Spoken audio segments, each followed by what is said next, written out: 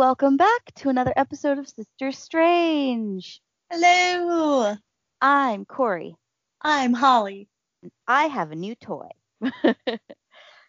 I just bought myself a handheld tripod for my camera. Okay. So now when we actually do start traveling for the podcast in bits and pieces, we can record and vlog. Do you hear that? No, I didn't hear anything. I have little squeaky baby cat at my door. Oh, Murray. But that's exciting. Yeah. So how are you? I'm tired. Welcome to the last 2 months of our lives. True. But I had last week off from work. Mm-hmm. It was lovely. It was refreshing. I feel great. I went back to work. But now you're back. And now I'm tired again. No, Ethan and I rearranged the apartment a little bit. Oh, yeah? So the guinea pigs are no longer in what has been deemed my office. They're out in the living room. But Okay. their cage is huge. So it took almost an hour and a half to move everything. Oof. Also, if you're in the market for a 6-foot-long microfiber beanbag chair, I can hook you up. I'm not, but thanks. Not a problem. All right. How are So you? do you have any I'm good. We're just gonna say I'm good. Okay. Do you have any business? I do have business, and it's more of a correction because I'm an idiot and can't pronounce things correctly. I know what you're gonna say. I put it in the description of last week's episode, but go ahead. Yes. Last week's episode, there was a particular church that got mentioned, and I mispronounced the name about 8 times, and I'm really sorry, and I'm not going to try and repronounce it because my brain still wants to say it the incorrect way. It's Saint Ignatius. What's his name from Year Without Santa Claus? The kid. Yes. Ignatius. Not igneous. Igneous is a type of rock. Yes, it is, and I'm sorry. Forgive me. You're always a science kid. What? You were always a science kid.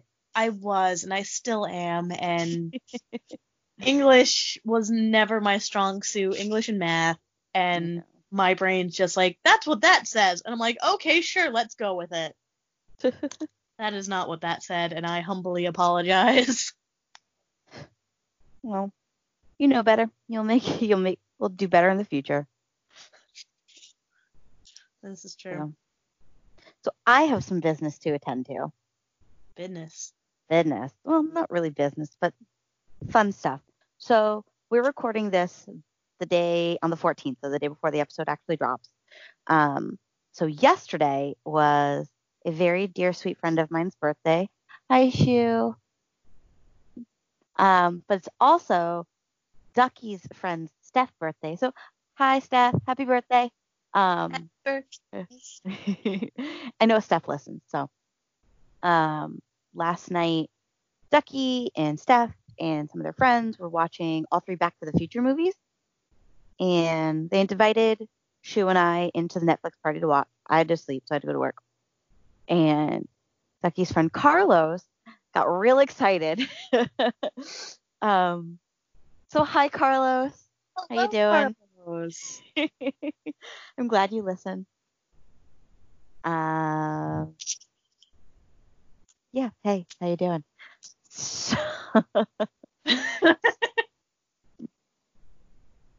Yeah, it was just really sweet, and I may or may not have gotten a little teary-eyed when he was like, Corey from Sister Strange, and I'm like, oh, sweet babby, you sweet bean. So, you go first this week, is that correct? I do go first. Cool. But before I go, what are we talking about? This week, we are going to dive, not very deep, because I'm not super thrilled with mine, but that's okay. We can't always put out A+ quality work every time. We're talking about and diving into some really specific internet mysteries. Yes. So you are first this week. I am doing Cicada 3301. Fun. Very fun. And I'm dropping my phone. On January 4th, 2012, a mysterious post popped up on 4chan that simply read, "Hello, we are looking for highly intelligent individuals. To find them, we have devised a test. There is a hidden message in this image. Find it, and it will lead you down the road to finding us. We look forward to meeting the few that will make it all the way through. Good luck.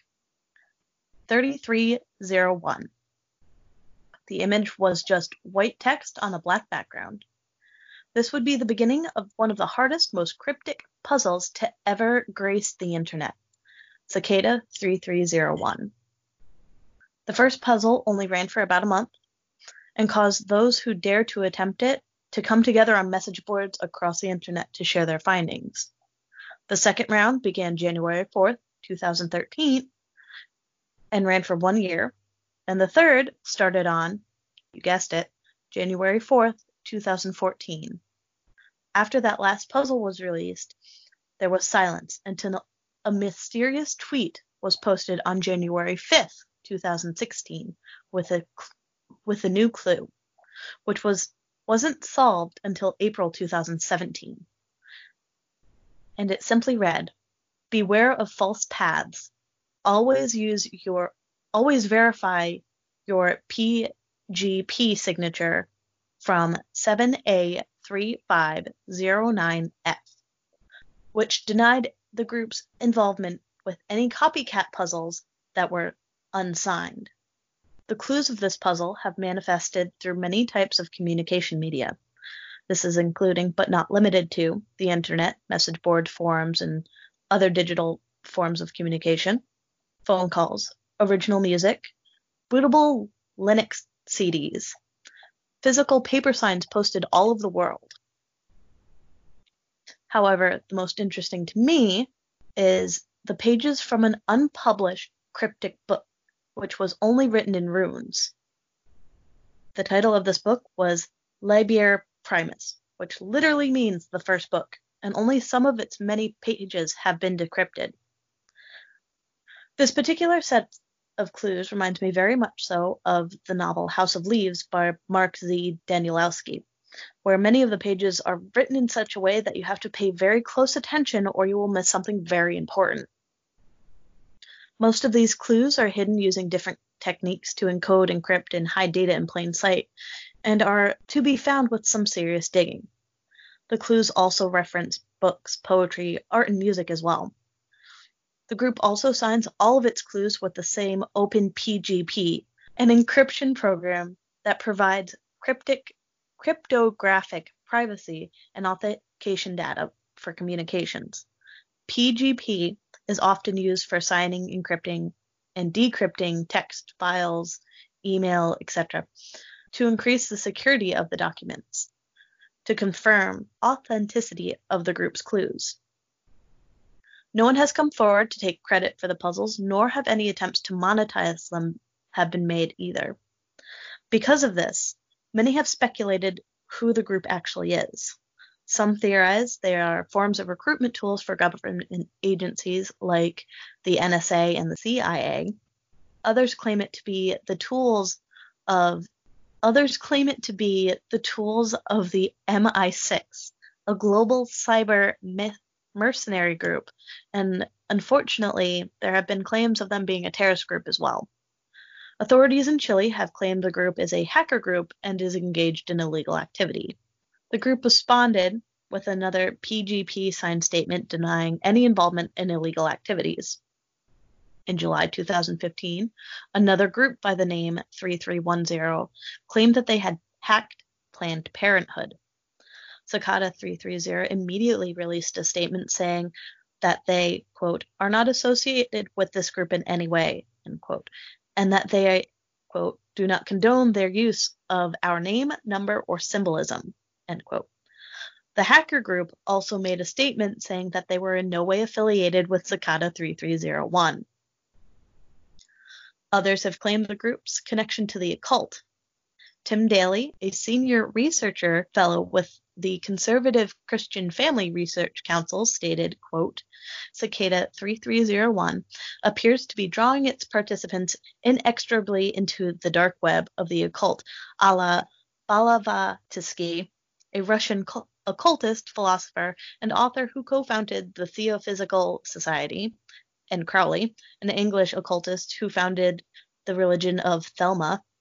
At the heart, its enchantment is the counterfeit promise of ultimate meaning through self-deviation. End quote. Another popular theory is the puzzles is a modern and technological equivalent to the Enlightenment journey within Western exotericism and mystery schools. The group is still shrouded in mystery, since no one has come forward to claim ownership, nor do we know the true purpose of the puzzles.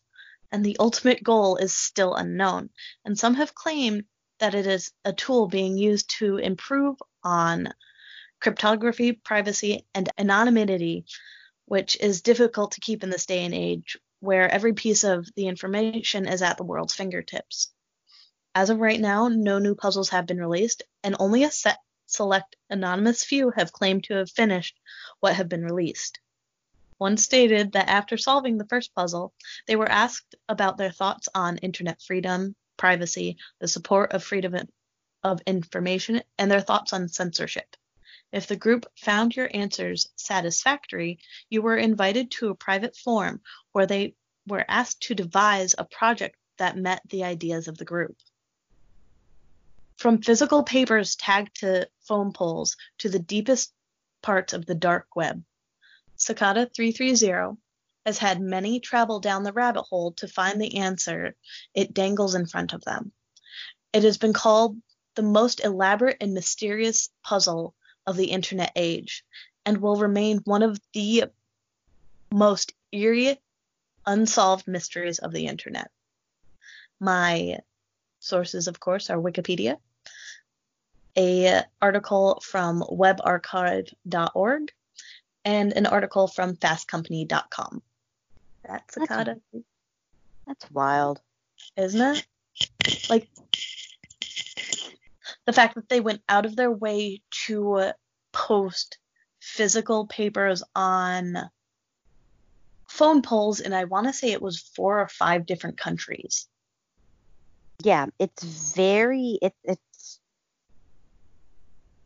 it doesn't, so to me, it doesn't feel governmental. Does that make sense? I think it does. I think it does to an extent. It feels more secret society. MI6. No, because that's still governmental. But that's more global governmental, and it's very, very, very more mercenary group than... Yeah, but I don't know that I buy the whole mercenary group thing. You know, almost like... It feels almost more technological Illuminati. Yeah, that's what I mean. It feels much more that sort of secret society.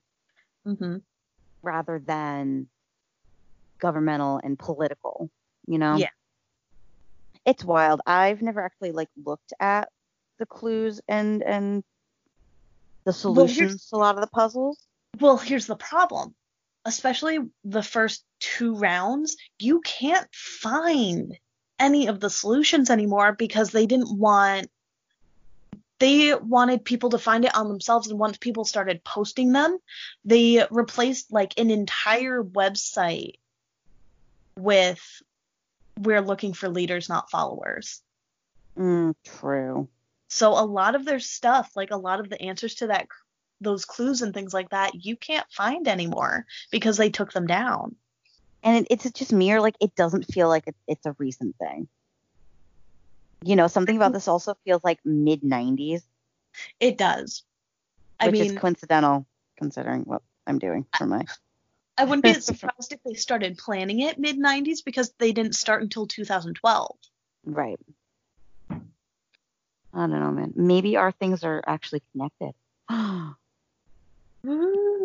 Soft gas. But that's a good one. I think that's a really interesting. It's really interesting. It's like an actual mystery. It is. And it's a puzzle, which I think is really, really cool. And the fact that no one has come forward and said, yeah, it's us. Or the fact that no one's trying to monetize it. That's really interesting to me, too. Yeah. Because let's face it, who doesn't want to monetize something?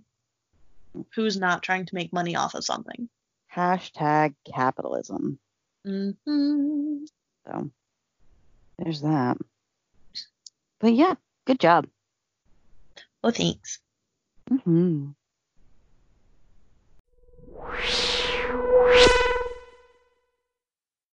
What you got for me?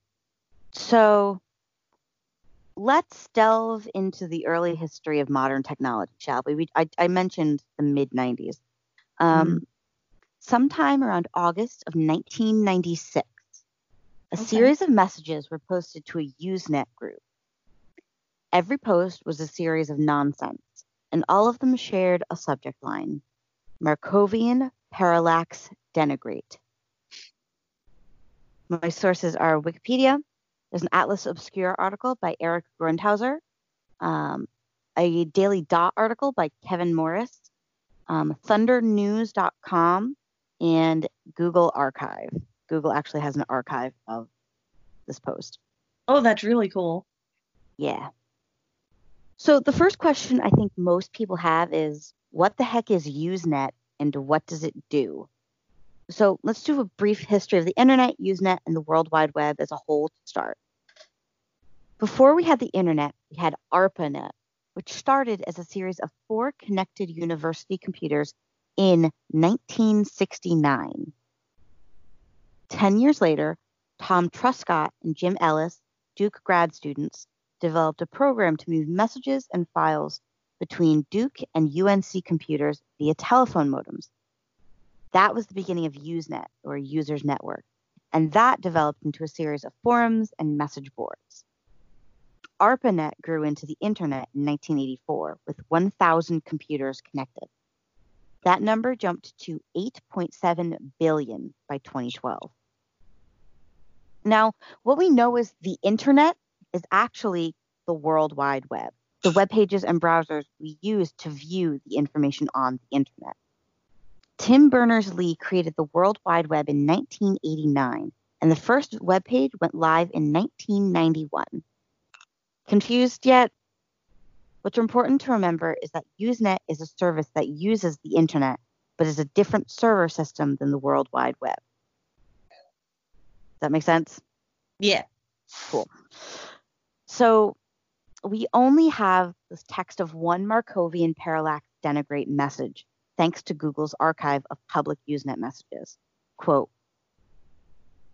jitterbugging McKinley, Abe, break, Newtonian, inferring, caw, update, Cohen, air, collaborate, rue, sports writing, rococo, invocate, tousle, shadflower, Debbie, sterling, pathogenesis, escritoire, adventitious, novo, ITT, most, chairperson, Dwight, Herzog, different, pinpoint, dunk, McKinley, pendant, firelight, Uranus, episodic, medicine, ditty, craggy, flogging, variac, brotherhood, web, impromptu, file, countenance, inheritance, cohesion, refrigerate, morphine, napkin, inland, Gennaro, nameable, yearbook, hark.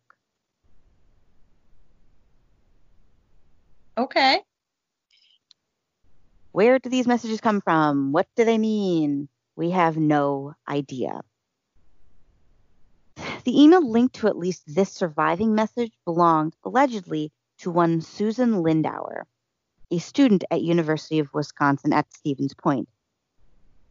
However, student Lindauer is also an anti-war activist and former U.S. congressional staffer who was indicted on spy charges, specifically, quote, acting as an unregistered agent of a foreign government, unquote, for Iraq in 2004.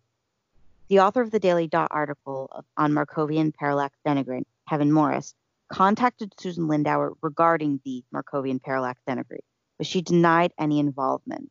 It's likely that the email was spoofed, and if this is the case, some claim that Lindauer was targeted as she was investigating the 1988 bombing of Pan Am Flight 103, also known as the Lockerbie bombing.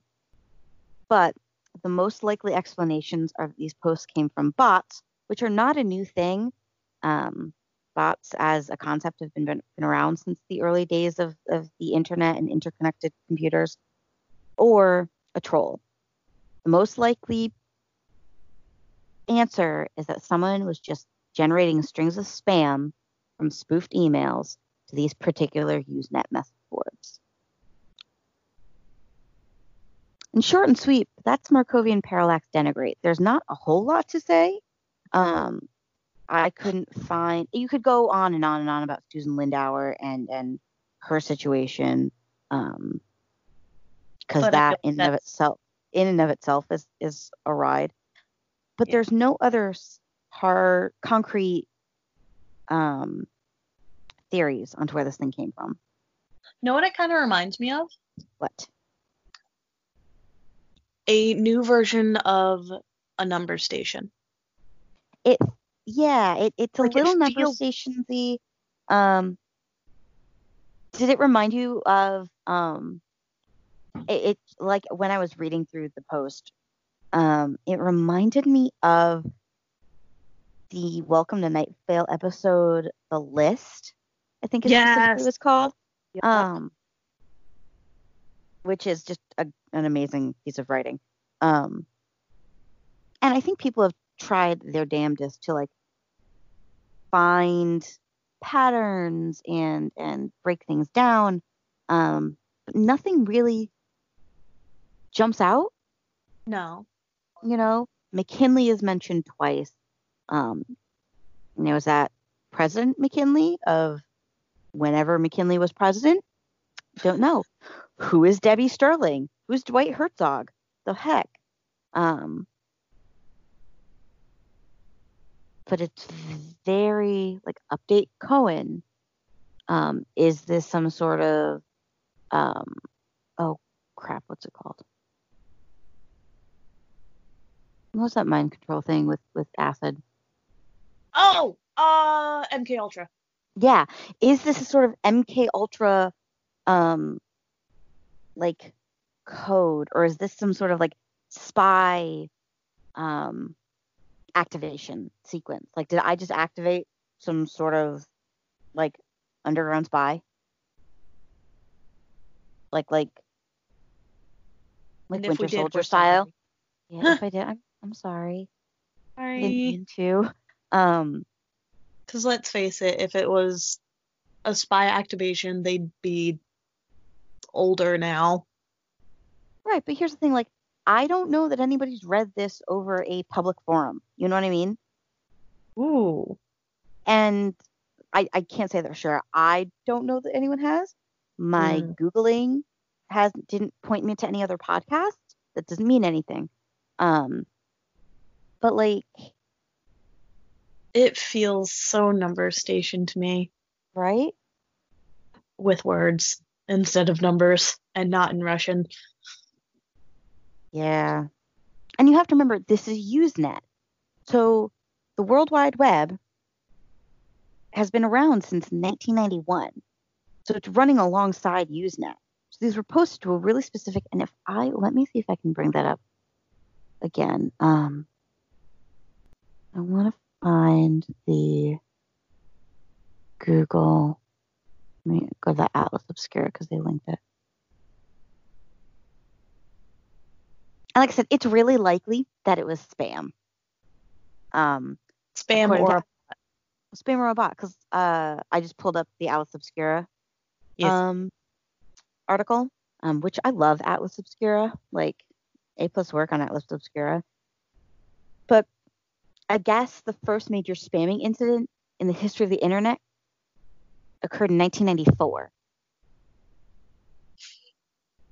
Quote, the first major spamming incident in the history of the internet occurred in 1994 when a pair of lawyers blasted thousands of Usenet users with unbidden ads for their immigration law services.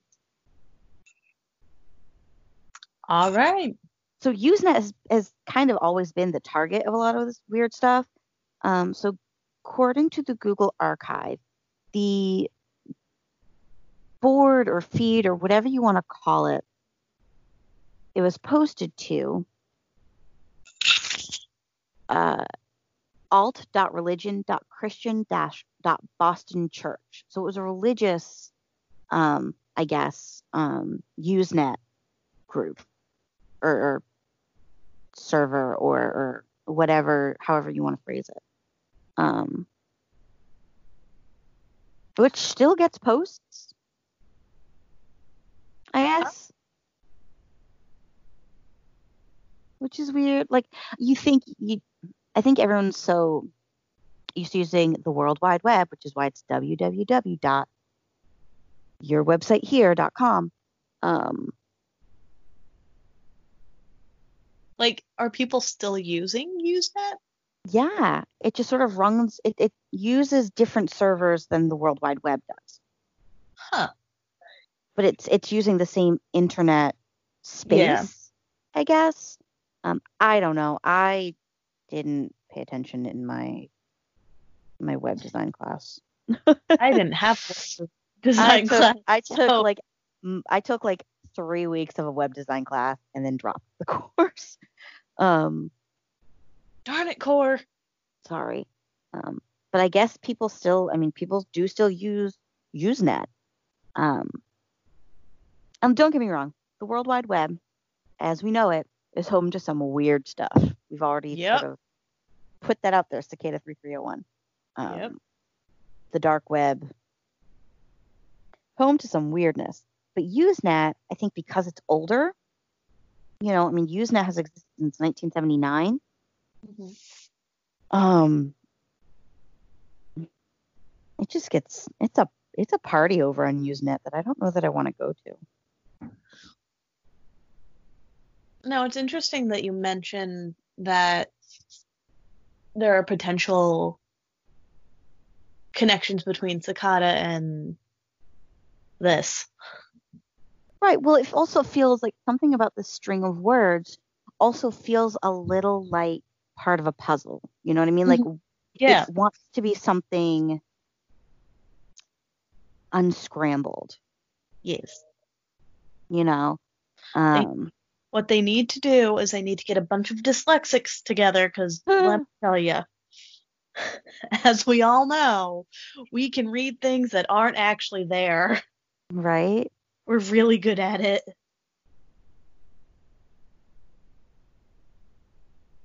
But that's interesting. Right. And this is the only one that we have archived, or one of the very, very few that we have archived.